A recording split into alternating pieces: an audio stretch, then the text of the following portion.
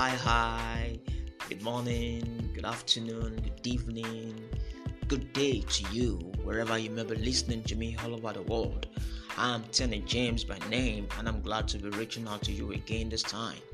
Let me especially thank you for taking your time to follow me on this station series. Again, we will continue on the subject of vision, and don't forget, we are looking at factors that enhances your vision to gain motion. Today, I will share with you on conceptualization factor from the word conception. What is conception? One may ask. Conception is the devising of a plan or idea, the way in which something is perceived. It is concept, an ability to imagine or understand. When it comes to your vision gaining motion, your conception power must be reinforced. Let me say that again. When it comes to your vision gaining motion, when it comes to your vision gaining acceleration, your conception power must be enforced, even if it seems the road leading to the destination is not clear. The size of a pregnant woman's womb at the first or second month is likely not to protrude like when it will be at the 8th or 9th month. Yet, a complete human is in a womb from the very first day of her conception. Let me go over that again. The size of a pregnant woman's womb at the first or second month is likely not to protrude like when it would be at the 8th or 9th month. Yet, a complete human being is in a womb from the very first day of her conception. What am I saying? Gaining motion for the vision requires that you consistently conceptualize the destination in the womb of your imagination. Every vision often begins as a seed, and two primary ways by which visions are communicated to us is by sight and sound. By sight, I mean pictures of what we see, and by sound, I mean of what we hear. Again, referencing our anchor scripture in Habakkuk chapter 2 and verse 1, the continuation part of it says, "And I will watch what to see when he say unto me." I will watch to see what he will say unto me. Did you notice Habakkuk did not say, "I will watch to see what he will show me"? He didn't say, "I will watch to see what he will show me." He said, "I will watch to see what he will say unto me." So, it is conceptualization that will make you see what God says. It is conceptualization that will make you see what God says. And this is one factor that will further enhance your vision to gain motion.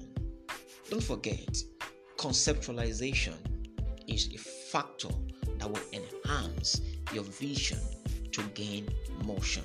Now, I'm going to do something today. I'm going to combine. This is last week teaching. Is last week's series. Also, another factor that enhances your vision to gain motion is imagination. Your imagination. Your imagination. If you remember last I said that God communicates with us primarily through sight and sound. I will dwell a little on sight, which is the ability to see into the future or ahead. Do you notice that whenever God shows you a picture, He will probe to ask, "What do you see?" God won't ask what you see if He has not first shown you a picture. Take note. Whenever God shows you a picture, He will probe further to ask, "What do you see?" And God is not going to ask you, "What do you see?" without Him not first showing you a picture. But the vehicle that will take you to see what God has shown you is your imagination. I love that. Look at it. When God was talking with Abraham about his seed, God was showing him stars, painting pictures to him. And Abraham traveled in his imagination to see the stars as children. God took him through that process. It's not enough for you to see, you must see well and clearly. Let me say that again. It's not enough for you to see, you must see well and clearly. Clarity of vision brings about speedy manifestation of God's heart. Clarity of vision brings about speedy manifestation of God's heart. God asked the prophet in Jeremiah chapter 1, 11 and 12, what do you see? And because he was able to interpret what he saw clearly, God was happy, and God said, you have seen well, for I will hasten my word to perform it. Can I tell you something? Imagination is a powerful force in the realm of the spirit. It is a powerful force in the realm of the spirit, and God does not take it lightly. When the people became one in their language, in Genesis chapter 11 and verse 6, God saw their unity, and He made a great declaration about the people's imagination, which is the driving force behind the building of the Tower of Babel. God said, the people are one, and nothing, and this which they have imagined to do, nothing can stop them.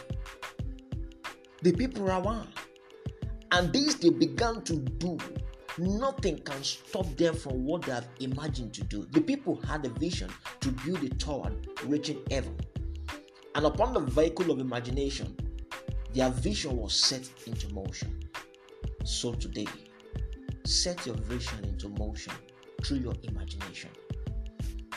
Listen to this. Your imagination backed by your vision on a high motion will take you to your glorious destination. Can I say that again? Your imagination backed by your vision on a high motion will take you to your glorious destination. I see you getting there. You can listen to other podcasts as touching this series. We have 5 of it in the series. Factors that enhances your vision.